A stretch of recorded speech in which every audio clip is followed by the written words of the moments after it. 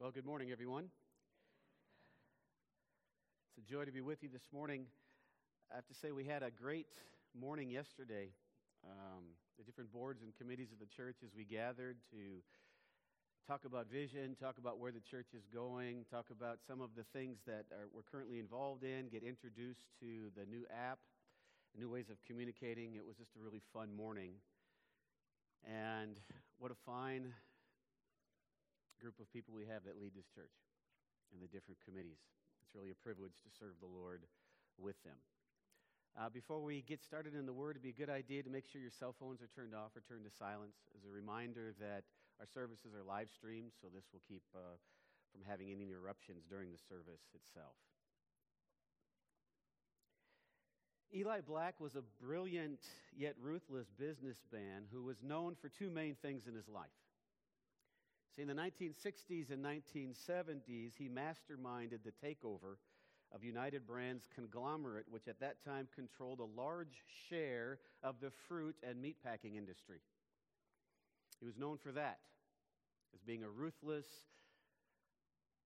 carnivore in the grocery business and taking over the industry. But he was known for a second thing. In 1975, he jumped to his death from the 44th floor of the Pan Am building in New York City. In the book, An American Company, an executive described a business lunch he had with Eli Black. When the waitress brought a plate of cheese and crackers as an appetizer, Mr. Black quickly reached out, grabbed the plate, put it in front of him, and put his arm around it to protect it from the other person. And he continued talking. The executive with which he was meeting hadn't eaten in several hours and hinted that he might like a taste. Mr. Black continued as if he had not heard anything. But after a while, he placed a cracker and cheese on the tip of his fingers and continued to talk. And then as he talked, just reached over and placed one cracker on the plate of the other executive and put his arm around to protect the rest. He was going to make clear who was in charge. Well, what's the lesson that we can learn from this? You know, we learn in life that we are called to follow the leader. But if we're going to follow the leader, we should check to see who is first at the head of the line. Eli Black was a leader, but for all his power and influence, ended up in suicide. Jesus Christ, in all his humility, ended up as the Savior of the world and the King of all creation. As we continue in our study in the Gospel according to Matthew this morning, we find Jesus at the beginning of his famous Sermon on the Mount. We've seen that he's already given the command, "Follow me," for which he expects a positive response from those he has called, these first men who have become his disciples.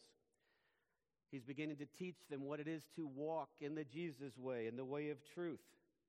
And as we saw last week, he went up on a mountain as the prophet of prophets. He sat down in the position of the teacher as the teacher of all teachers. He opened his mouth in a form of prophetic authority and began to teach. As he would teach those that had come to him what it was to walk in the way of God according to the new covenant. And as he teaches with authority, even the crowds are amazed, as we will see at the end of this sermon, as we get to it in several weeks at the end of chapter 7. So with this Jesus who has begun to teach the Sermon on the Mount with great authority in the position of the teacher, playing the role of the ultimate prophet, we want to continue in our study of the Beatitudes this morning. And so once again, I invite you to stand as we read our passage for this morning, Matthew chapter 5, and we'll be looking at verses 7 to 12. And the perfect and authoritative word of God says, "Blessed are the merciful, for they shall receive mercy. Blessed are the pure in heart, for they shall see God. Blessed are the peacemakers, for they shall be called sons of God. Blessed are those who are persecuted for righteousness' sake, for theirs is the kingdom of heaven.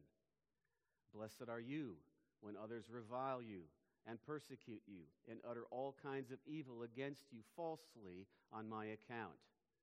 Rejoice and be glad, for your reward is great in heaven, for so they persecuted the prophets who were before you."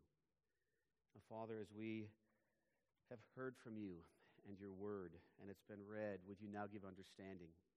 Father, we know in moments like this, we are tempted to follow the thoughts of our own hearts and minds. Would you banish those distractions now that we might be able to focus on what you have for us here in this holy moment? And so as we sit before you under the authority of your word, would you guide us by your Spirit for Jesus' glory and for our good, as we pray in his name. Amen. Please be seated. Now, just as a reminder, if we think about where we started last week, the Sermon on the Mount was given to the disciples to give them the correct understanding of the law of God, of how people as a redeemed people are to live. And he's instructing them in what kingdom life looks like. And we began with the Beatitudes, from that Latin word, beautiful or blessed or hopeful or even happy if used properly. And we saw that blessed was, in fact, the best way of understanding this word. And he gave the first four. Blessed are the poor in spirit, those who recognize their spiritual poverty and their complete need of God to save them.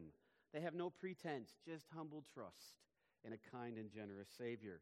We saw blessed are those who mourn, who grieve over their sin and over the effects that it has on themselves, on others, on their families, etc. And they shall be comforted then as they grieve over their sin. They'll be comforted with grace and peace and forgiveness. We saw blessed are the meek, those who have their strength under control and use it for good and godly purposes that benefit others. They shall inherit the earth and rule with Christ. Blessed are those who hunger and thirst for righteousness, who recognize that satisfaction is found in God alone. And so like a parched and thirsty land, it is the righteous who drink in the truth of God as their very life. We saw that these four Beatitudes deal principally with our relationship with God. Now, the next four that we'll look at this morning will include our relationship with God, but will also move towards interaction and implication with others as we live as citizens of the kingdom of heaven. And we need to remind ourselves that Christians are saved individually. God calls people and brings them into his kingdom, puts them in his church individually. But that is never to be seen as an excuse for individualism or for individualistic thinking. When a person is born again by the Spirit of God, which is a divine act, he places each of them into his family, into his church, where they join a community of believers who are saved and set apart for service in their new spiritual family. Later on, we will see that Jesus will say that this family is the ultimate family because it is the eternal family. And so each one that is called then is to live out in practice what they are in position. And by doing that, they show their commitment to Christ and to his people by their commitment and engagement in a local expression of his people, which we call the local church. We no longer belong to ourselves when we are in Christ, but we belong to a larger, redeemed community that he is building. And I emphasize that because there's a tendency that we sometimes see in the history of the church and even in the situation in front of us for a person to be a lone ranger who thinks he can just go off on his own and he and Jesus have a good thing going and they're just going to keep it that way. But God didn't save us for that purpose. He saved us to be part of a family. In recent weeks, I've seen online surveys and on-the-street testimonies and questions of people, and they say something like, well, I love Jesus, I just don't like the church. Jesus doesn't give us that option because he has redeemed his people to put them in the church, and that's how they live out the one another commands. That's how they live out their commitment and devotion to God in the context of a redeemed people. That's what Jesus is teaching his disciples, what it is like to live as a redeemed people as we go through these Beatitudes and the rest of the Sermon on the Mount.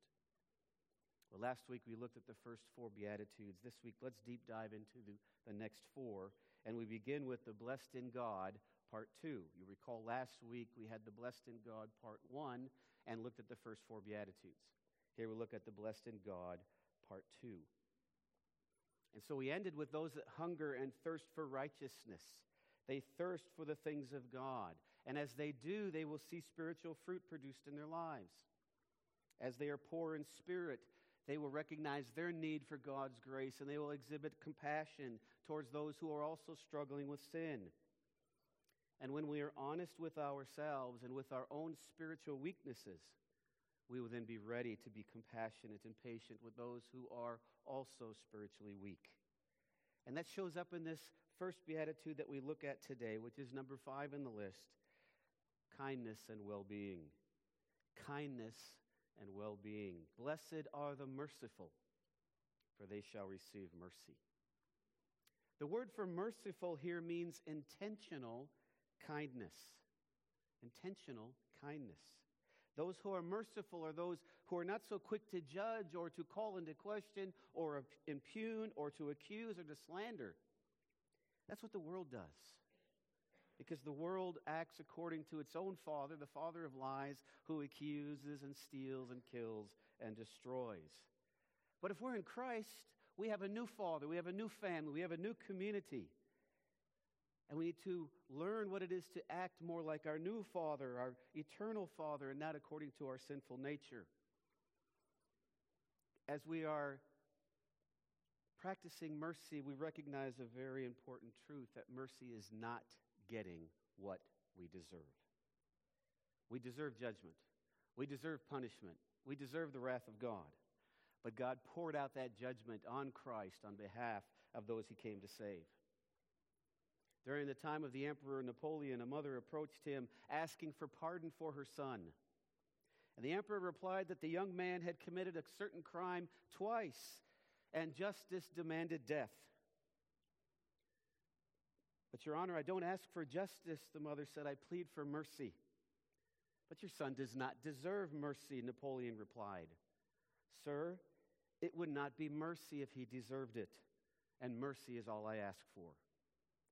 Well then, said the emperor, I will have mercy. And he spared the woman's son. Mercy is not getting what we deserve. Another way of saying it is that mercy is always given to the undeserving.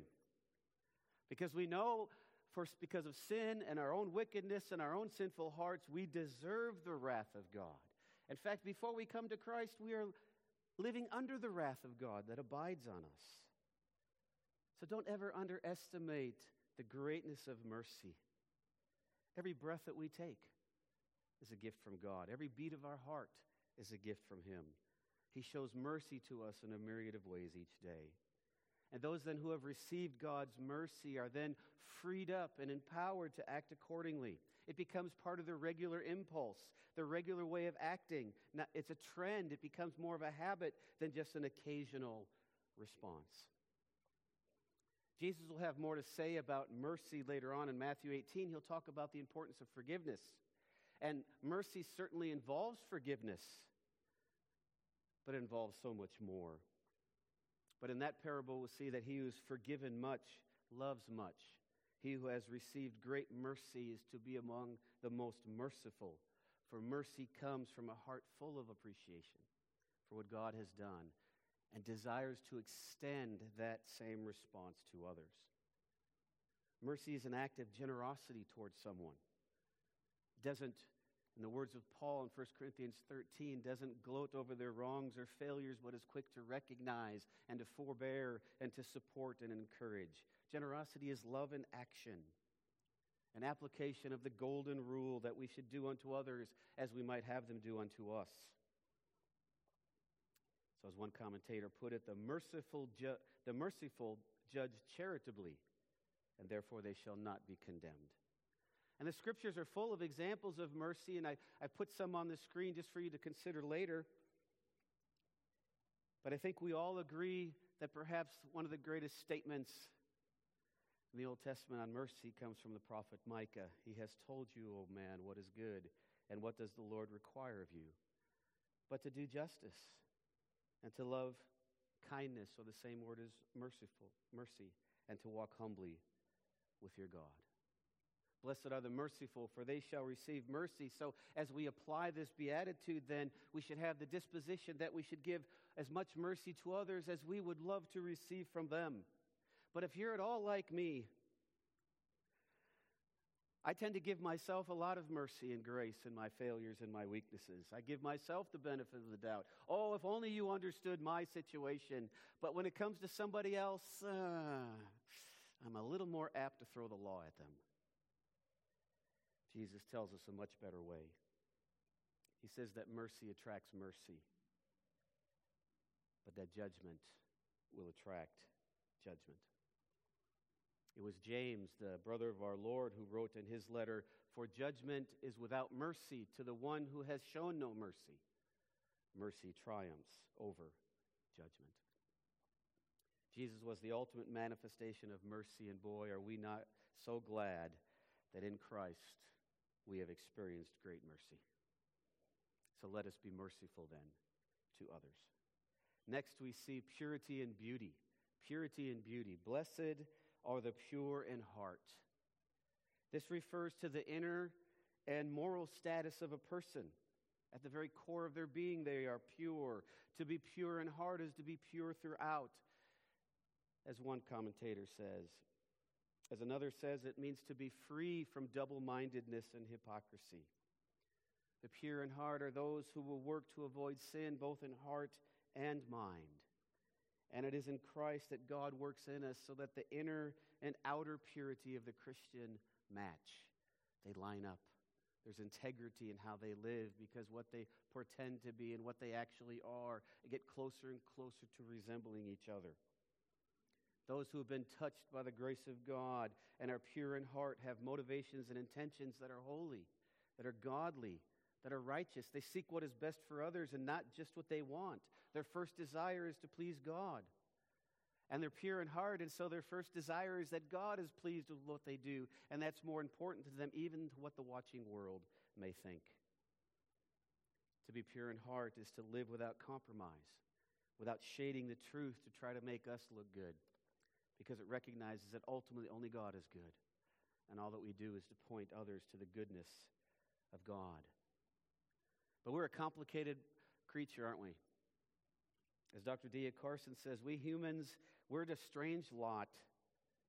The demand for genuine perfection loses itself in the lesser goal of external piety. We desire something on the inside, but then we get more concerned in how it looks on the outside. And he goes on to say, the goal of pleasing God is traded for its pygmy cousin, the goal of pleasing men. And all of us feel that tension and that stress inside as we recognize we ought to and we should be, and indeed we're commanded to be what we know we not always are. And what does that do then? It turns us to repent and to confess our sins and to turn back to the lavish grace of God. Our hope is built on nothing less than Jesus' blood and righteousness. So we ask the question then, blessed are the pure in heart, but how can we be pure in heart? We know ourselves well enough to know that we haven't loved the Lord our God with heart, soul, mind, and strength for even 5 minutes in our lives. There's always been a taint of sin. There's always been a pound of flesh in everything that we've done. How can we be pure in heart? And that's where we throw ourselves on the mercy of God, because that was the whole purpose for which Jesus came. He came to walk that path of righteousness and purity before us, to fulfill all obligations of righteousness, to be the perfect sacrifice, to walk, as it were, Psalm 24, along with all the scriptures. So that as we read in Psalm 24, who shall ascend the hill of the Lord, and who shall stand in his holy place? He who has clean hands and a pure heart, who does not lift up his soul to what is false, and does not swear deceitfully. He will receive blessing from the Lord and righteousness from the God of his salvation. It's the one who recognizes that there are no pure hearts except those that God has purified by faith because of Christ. And when he does, there is newness of life that comes. And that newness of life shows up not only in how we actually feel and think and desire about things, but what we actually do as a result. So it's a divine work. But because it's a divine work, we can pray. And we can pray believingly, along with David, who said, create in me a clean heart, O God, and renew a right spirit within me. The result then is we desire righteousness. We are hungry for holiness. We have a heart in which we don't want to have guile or deceit, no hidden motives. We want God's agenda. Blessed are the pure in heart. And we know that's only because of Christ. But because He has operated on us in that heart surgery that has given us the new birth. He now empowers us to live out what he commands us to do. And what is the result? Blessed are the pure in heart, for they shall see God. What does that mean as we walk these pathways for the time that the Lord has given us? I think it means that over time we get a sense of being able to see, as it were, with the eyes of faith, a greater sense of his presence, of the holiness, of the justice, of the mercy, of the kindness of God. It's ultimately only those who have been touched by the grace of God that can begin to see the great things of God. Ultimately, of course, to see God is to be in his eternal presence forever. But even there, we won't see his pure essence. We'll see the glory that overshadows from him. We will see him to the extent that we can as created beings. But to see him will be in his presence. And though we can see him in some measure here, as our hearts become purer, as we confess our sin, as we grow in righteousness, as we obey the Lord, as we joyfully serve him, as we fall in love with his holiness, we can become the pure in heart more and more. Jesus was the one who was pure in heart, perfectly, always, and forevermore. He saw God's glory. He came from God's glory. And in him we can gain a glimpse of God's glory. And so this seeing of God is not fully for now, but we can in part. We can see something of his majesty and his holiness. And how we look forward to the day when that promise will be fulfilled, as we read in the book of Revelation. No longer will there be anything accursed. This is talking about the new heavens and the new earth. But the throne of God and the Lamb of God will be in it, and his servants will worship him. They will see his face, and his name will be on their foreheads. Blessed are the pure in heart, for they shall see God. My friends, this week, will you rest in what Christ has done for you? Because he was pure in heart and has brought you into his family, he can then empower you to live in purity of heart, in actual holiness that increases as we trust in him. Thirdly, we see diplomacy and identity. Diplomacy and identity. Blessed are the peacemakers, for they shall be called sons of God. It is those who are meek, who have their strength under control, who seek righteousness and are satisfied in God, who are pure in heart, who are then able to become those peacemakers. Because in Christ, they're at peace with God. As the Apostle Paul writes in Romans 5:1, therefore, being justified by faith, we have peace with God through our Lord Jesus Christ. But notice what the text says and what it doesn't say. It says those that are blessed are called peacemakers, not peacekeepers. In the United Nations and in different organizations and even in negotiating tactics, there's a lot of talk about peacemaking or peacekeeping, but not as much about peacemaking. It's not just ending the hostilities between combatants. It's actually bringing them together. And we all, at this point, start to tremble inside because we recognize this is the hard work. This is the true work. This is intentional work. This is not the easy work. Our tendency is to move away when there's a conflict. Our tendency is to build up walls. Our tendency is to misunderstand. Our tendency is to attack. Everything in us and everything in this world works against peacemaking. But in Christ, it's possible. In Christ, it's commanded. In Christ, it's the way of life for those that belong to him. Peacemakers are those who tear down barriers because they seek to build up people. Peacemakers are those who take risks because they know that unless risks are taken, solutions will not be found. Peacemakers are those who advocate for those that are involved, not just for themselves. Peacemakers understand what the psalmist said in Psalm 34, that we're to turn away from evil and do good, to seek peace and pursue it. I'm the first one to stand before you and tell you that this is something that I'm still growing in. If I had arrived, I would have written the book and I would have gone off into an easy retirement.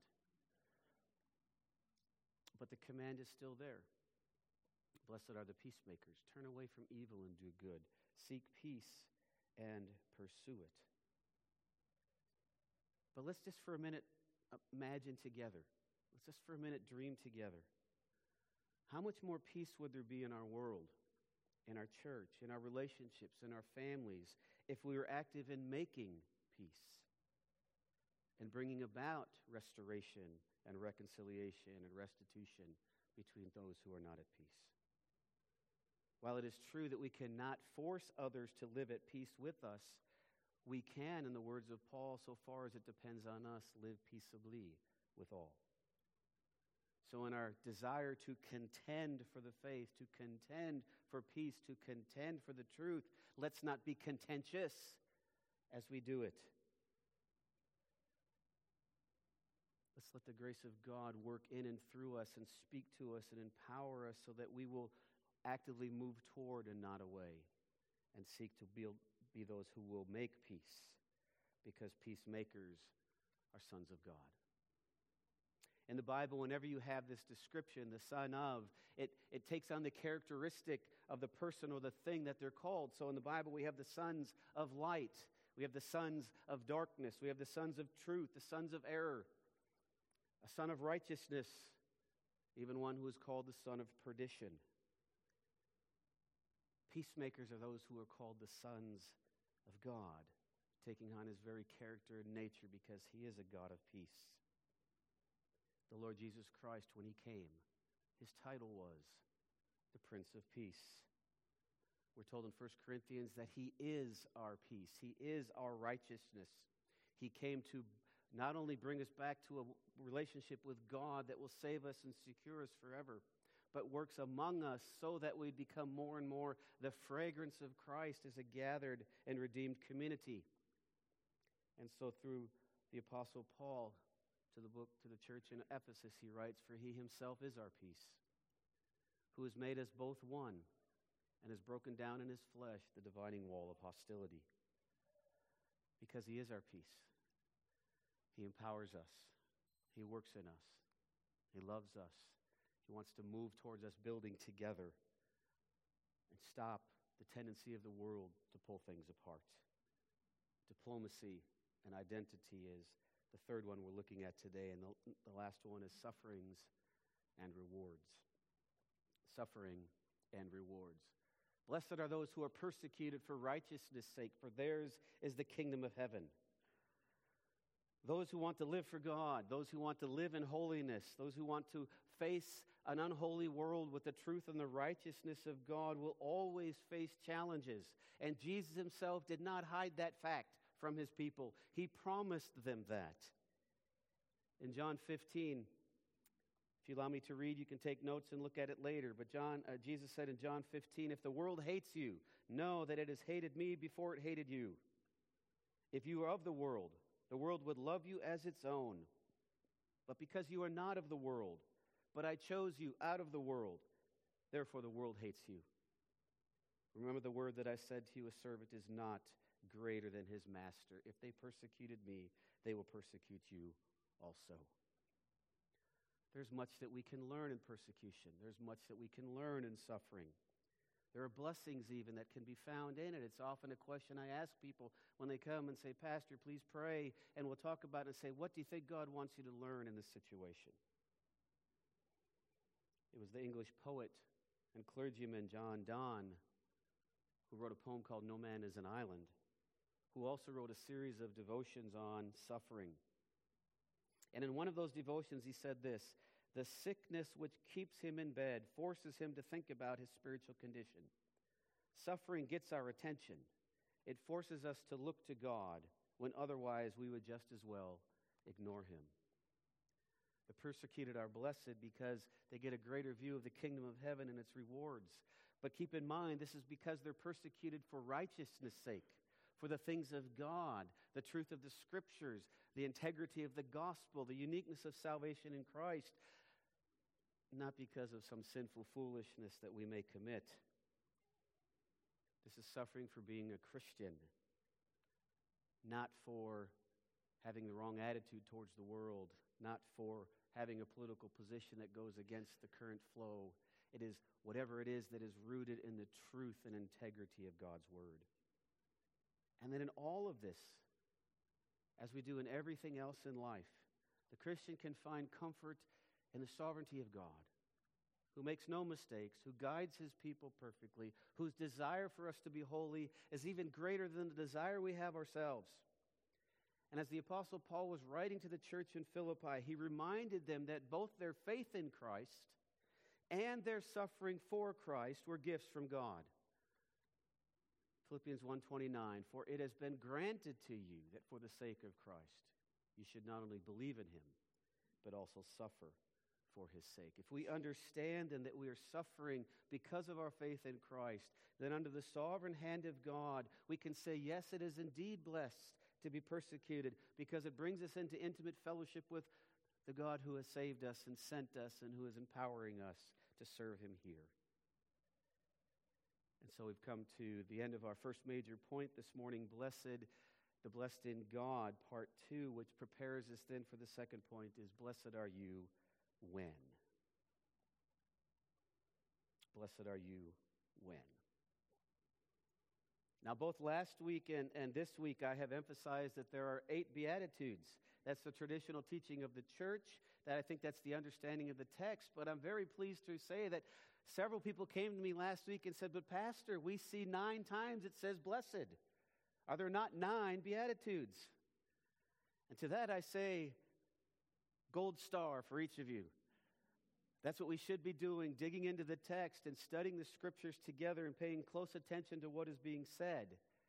But in answer to the question, however, I still hold that there are 8 Beatitudes, and I will explain why as we move forward. First, you'll notice that when we get to verses 11 and 12, there is a shift in the focus.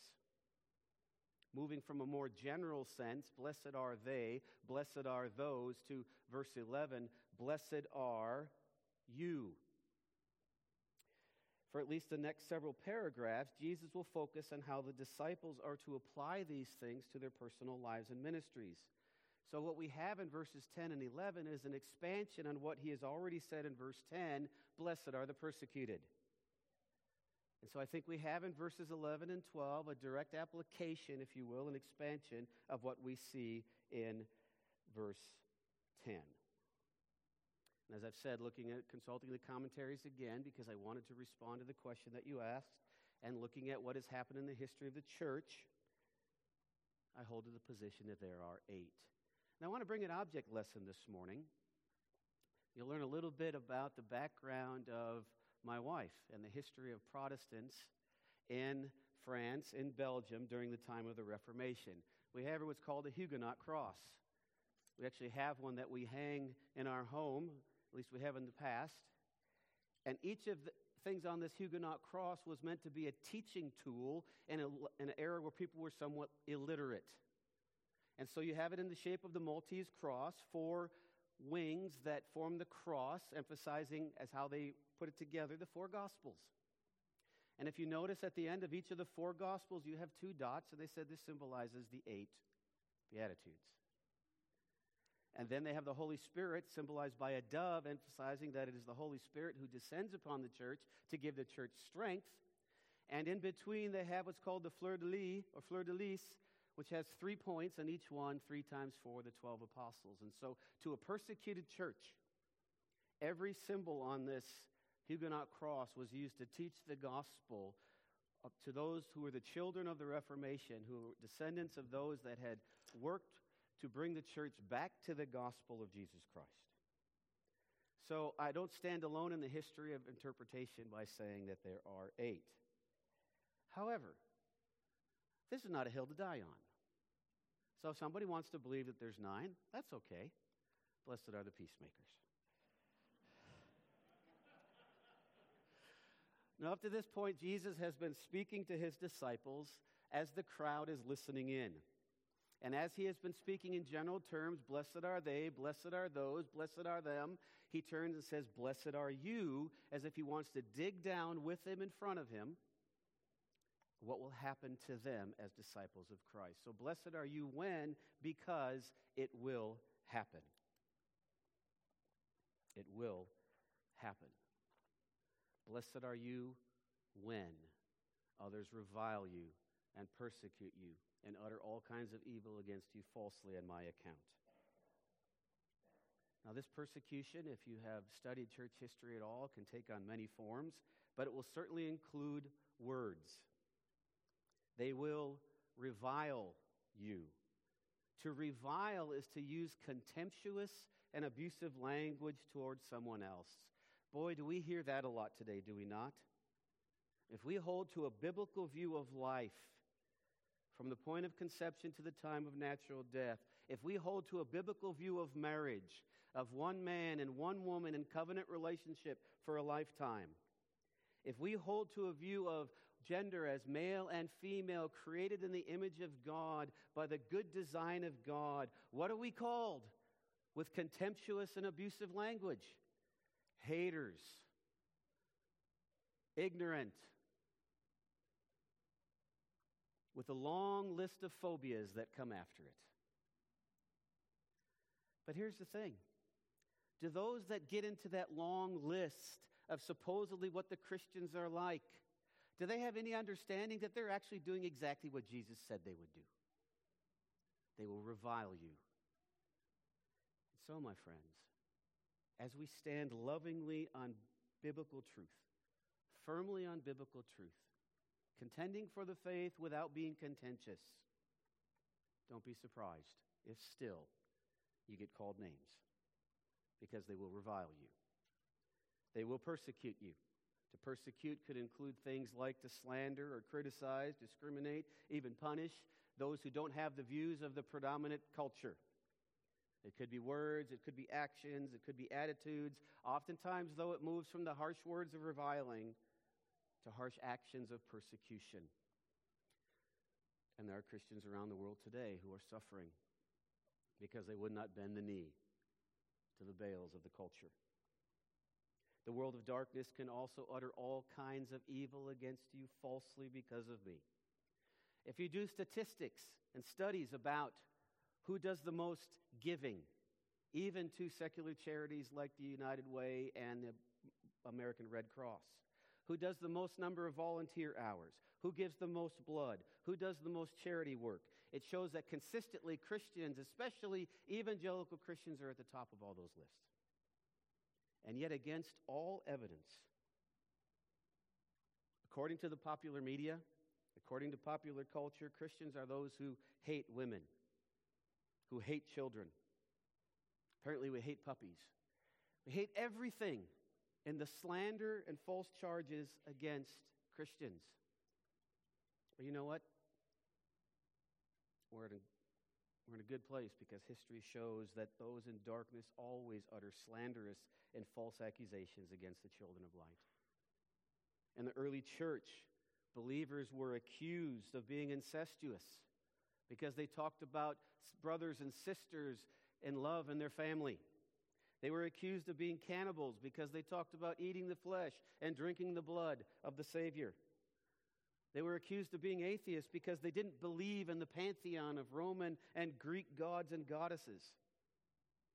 Not at all to put myself in that same category, but I experienced a measure of this when I was in college, when I would write opinion columns for the school newspaper defending the sanctity of life and calling into question the theory of evolution. And I was accused of hating women and of being a country bumpkin. That's just the way it's always been for Christians. They stand for truth, and they will be mocked. They will be slandered. They will be falsely accused. Blessed are you when others revile you and persecute you and utter all kinds of evil against you falsely on my account.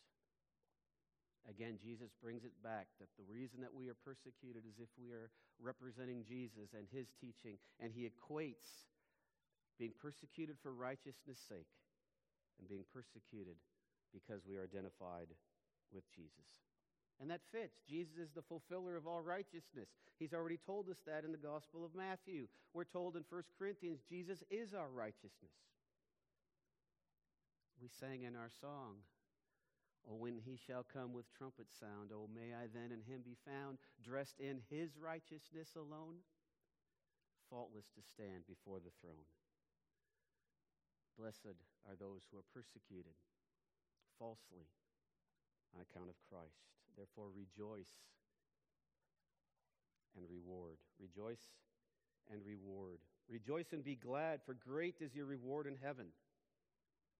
Both James and Peter suffered for the Lord, and they learned the truth of this beatitude. It was James who said, "Count it all joy, my brothers, when you meet trials of various kinds. For you know that the testing of your faith produces steadfastness." He goes on to say, "Blessed is the man who remains steadfast under trial. For when he has stood the test, he will receive the crown of life, which God has promised to those who love him." Perfect understanding of what Jesus is saying here in Matthew chapter 5. The Apostle Peter would go on in 1 Peter 3 and say, "For it is better to suffer for doing good, if that should be God's will, than for doing evil." And I encourage you to write in your notes 1 Peter 4, verses 12 to 16, a longer passage that talks about the fact that it is the norm for Christians to be persecuted. "Beloved," he said, "do not be surprised at the fiery trial when it comes upon you to test you, as though something strange were happening to you. But rejoice insofar as you share in Christ's sufferings, that you may also rejoice and be glad when his glory is revealed. If you are insulted for the name of Christ, you are blessed, because the Spirit of glory and God rests upon you.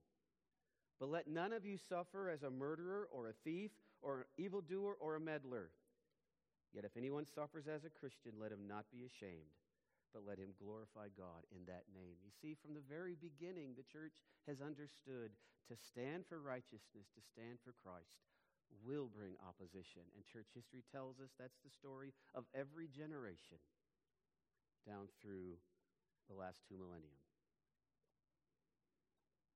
James and Peter affirmed what Jesus is telling us here in Matthew 5, and the early church did as well. When the apostles were arrested and told not to preach anymore in the name of Jesus, and were warned in Acts chapter 5, verse 41, we are told after the apostles left the presence of the council, rejoicing that they were counted worthy to suffer dishonor for his name. Is that our reaction? If somebody opposes us because we stand on a Christian principle, that we rejoice that we are counted worthy to suffer dishonor for his name? Be good for us to be students of history and read and learn from brothers and sisters who have walked before us and recorded their experiences of suffering for the cause of Christ. Because there is joy and persecution for the name of Jesus, because there's a reward in heaven. And God will bless all the suffering that is done in his name. To keep in mind, friends, life is short. We live this long, and eternity is forever. It's far better to suffer a little bit now because you belong to Jesus than to avoid it all. In my evangelism efforts among Muslims over the years, I would preach the gospel of faith and repentance, and I would often hear something like this: "I know what you're saying is true, but I cannot follow it because of my family, for I will be persecuted." They get it. They see the cost in following Christ. They know to confess Christ will bring them great harm. So what would my response be? Well, that's okay. God understands. Just go off and do what you want in your own. No, that's not what Jesus did. So my response would be, with love, you're right. You're going to suffer. It's just a matter of when and for how long. All those who follow Jesus will suffer and be persecuted, but it's only just for this life. But those who reject Jesus, of whom Jesus says, "I will reject them, I will not acknowledge them before my Father," they will suffer for eternity because of their sin before a holy God. So Jesus is getting his people ready, saying, "Blessed are you when." But if we have the privilege and are counted worthy to suffer for Christ, Jesus says, you're in good company. "Great is your reward in heaven, for so they persecuted the prophets who were before you. Archaeologists that have been digging near what is called Palatine Hill in the city of Rome have found the remains of a school for boys in caves that date from early 200 AD. And in one of the caves, which is called Alexamenus Graffito, or the Graffiti of Alexamenus, it is a picture carved into the plaster of a boy standing with his arms raised in worship before a figure on a cross that looks like a man with the head of a donkey. And scrawled into the handwriting of a young person are the words, Alexamenos worships his God. Do you hear the slander towards Alexamenos, towards the early Christians? They're fools to worship a crucified Messiah. But there is another cave nearby that cave in the same hill where there's another inscription engraved into the walls. This one says, Alexamenos Fidelis. Alexander is faithful. Apparently there was slander towards this young man who was being mocked for his faith, who nonetheless was not ashamed to identify with Christ, but was faithful to his Lord. And there are many in the church today around the world who are suffering because they are doing what is right, suffering for the cause of Christ. You know, my friends, you want to please the Lord. You want to proclaim Him. You want to serve His people. You want to preach the gospel. You want to get the Bible out. You want to support good things. You want to stand on the principles of the Scriptures. And sometimes your reward for that will be trials and persecution and suffering. Blessed are you when you are persecuted. So the question is, do you love Jesus enough to be willing to suffer for Him, to die for Him? And if you do, you'll find that you're not alone. The church has always been a suffering church, and God's people have always suffered for righteousness. And Jesus said to the apostles, they did it to the prophets who were before you, thereby hinting at the fact that the apostles would have an equal authority to the prophets, which we know will become more and more clear as we work our way through the gospel. But what happened to the prophets? Noah was mocked and scorned. Moses was slandered and judged and falsely accused, even by his own people. Jeremiah was chained and dropped into a well and left to starve. Isaiah was mocked and even forced to travel the wilderness stripped for 3 years. Well, later in our study, we'll begin to take a look at what happened to the apostles because of their faith in Christ. But there's a spoiler alert. Most of them were killed. So if you suffer for being a Christian, for belonging to Jesus Christ, you are in good company. And suffering is not unusual in the history of the church. Almost every book of the New Testament tells us that there will be false teachers and false teaching, so stand firm and stand in the truth. Almost every book of the New Testament says there will be suffering for believers, so we should be prepared if that day should come. And we can learn then from the examples, both from church history but also within the Scriptures, as we get a peek into the book of Revelation. It talks about those that are suffering for Christ. They conquer their enemies by the blood of the Lamb and by the word of their testimony, for they love not their lives unto death. If you're persecuted for Christ, and even if you suffer and die for Christ, great will be your reward in heaven. But it might be that some of us are like, hey, I'll suffer for Christ, take me out right now.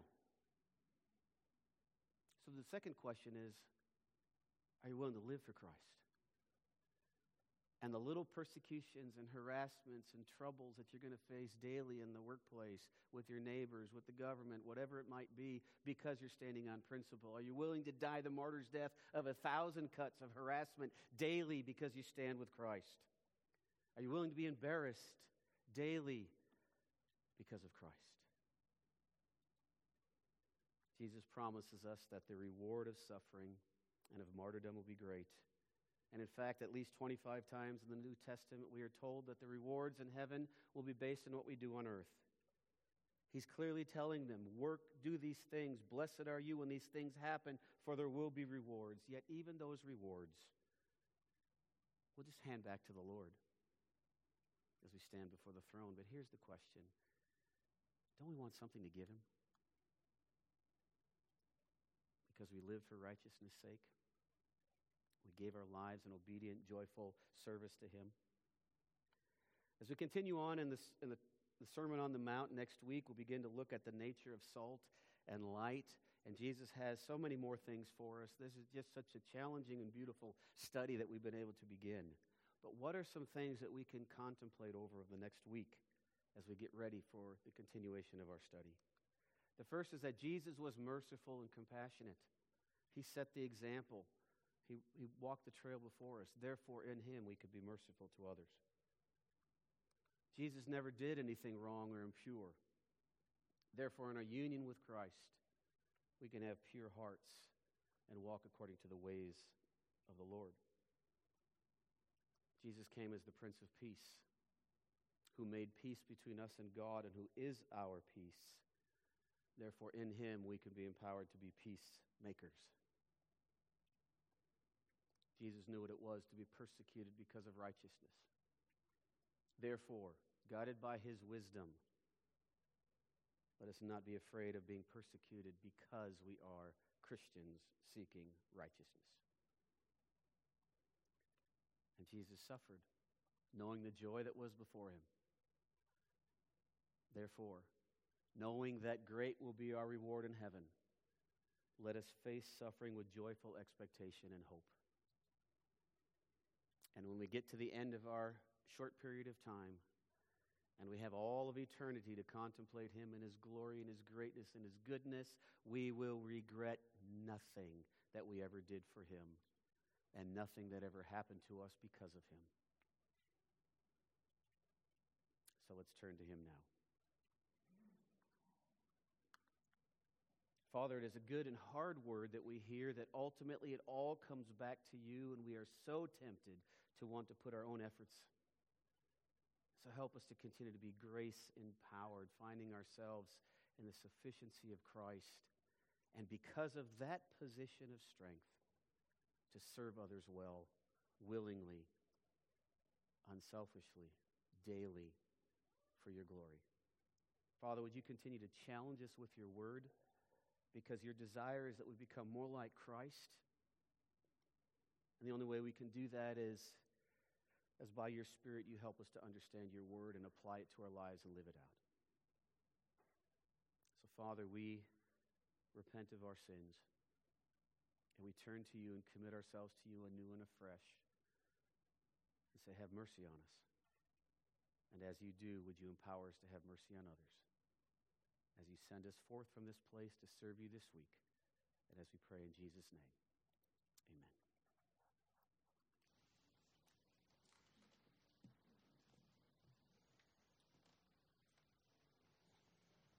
As we close out our time in worship, from hearing the word and being encouraged from the Beatitudes, we know that the only hope that we have, the only measure of grace that we have to be merciful, to be peacemakers, to endure persecution is through Christ.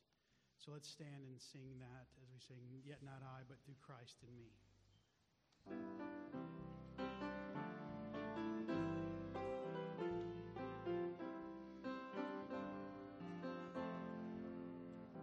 What gift of grace is Jesus my Redeemer? There is no more for heaven now to give. He is my joy, my righteousness and freedom, my steadfast love, my deep and boundless peace. My hope is only Jesus, for my life is wholly bound to his. Oh, how strange and divine, I can sing all is mine, yet not I, but through Christ in me.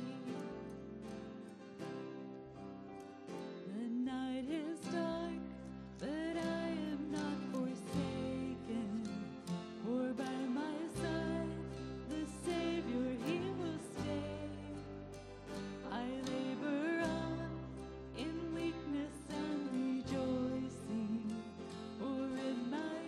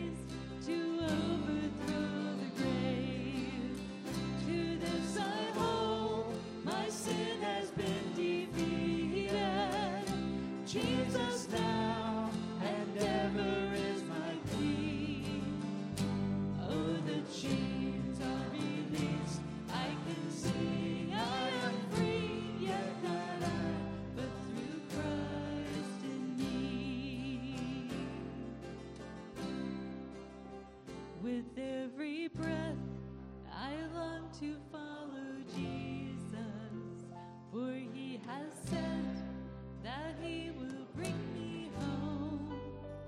And day by day, I know he will renew me until I stand with joy before the throne. To this I hold, my hope is only Jesus. All the glory ever more to him.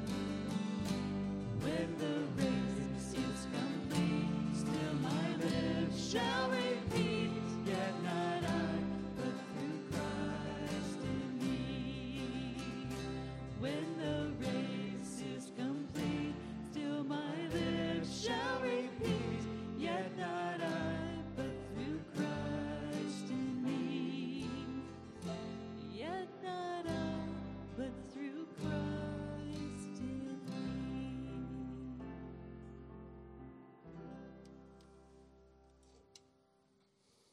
I will remain up here when the service is over if someone would like to come and pray and leave a burden at the foot of the cross. Come, let's go to the Lord together. And now may our Lord Jesus Christ himself and God our Father, who loved us and gave us eternal comfort and good hope through grace, comfort your hearts and establish them in every good work and word. Let us go in peace. Have a wonderful Lord's Day.